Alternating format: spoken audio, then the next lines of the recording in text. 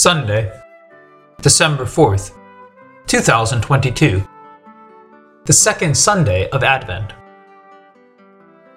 Every year on the second Sunday of Advent, the liturgy offers us the preaching of John the Baptist.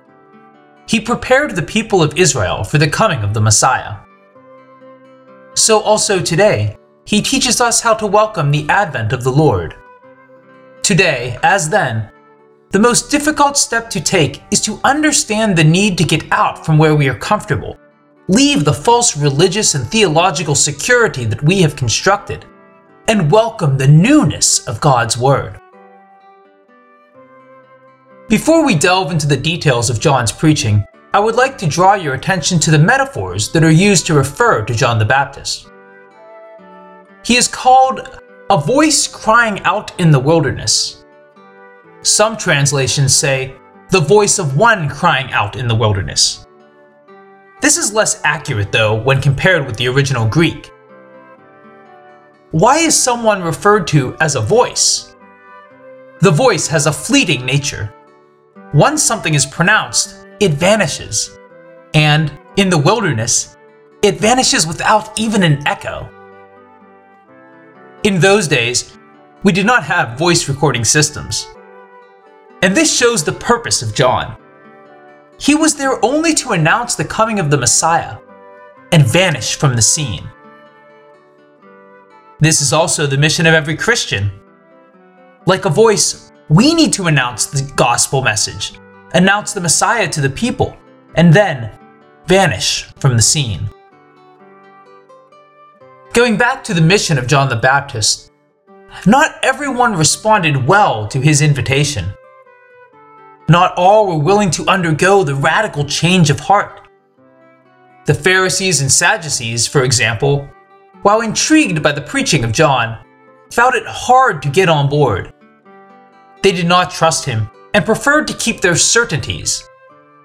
They thought they were already right with God, since they were the children of Abraham. The reproach with which the Baptist addressed the Pharisees and Sadducees is severe. Brood of vipers! He compares them to snakes that inject their poison of death in those who inadvertently come too close to them. Then he moves on to the invective, the announcement of disasters that are about to hit them. They run the risk of being cut off like a tree that does not bear fruit, and of being burnt like chaff. We are faced with dramatic images that seem to refute the dream of Isaiah in the first reading. The tone is threatening, and it is not surprising on the lips of John the Baptist. The preachers of that time expressed themselves in that way.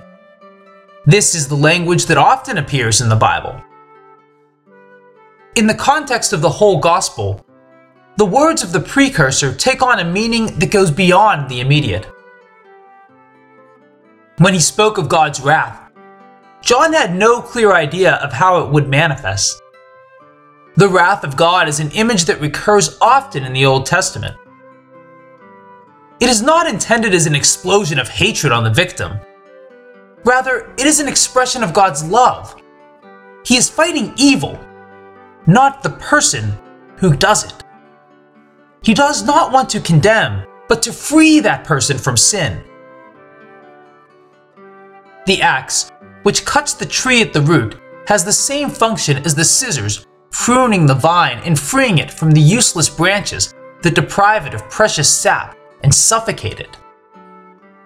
The trees uprooted and thrown into the fire are not the people that God always loves as children, but the roots of evil that are present in every person and in every structure. They need to be cut to pieces so that the healthy ones can sprout more buds. These cuts are always painful, but those done by God are providential. They create the conditions for new branches to sprout and to bear fruit. Finally, the fan, with which the Lord realizes his judgment, is a living image. It describes the way in which God screens the work of every person. In human courts, judges take into account only the errors and pronounce judgment on the basis of the harm done. they take little account of good works. In the judgment of God, the exact opposite happens.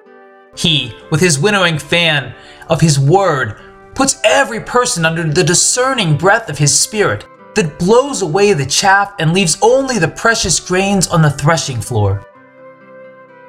The works of love, no matter how great or how small, that each one of us has performed.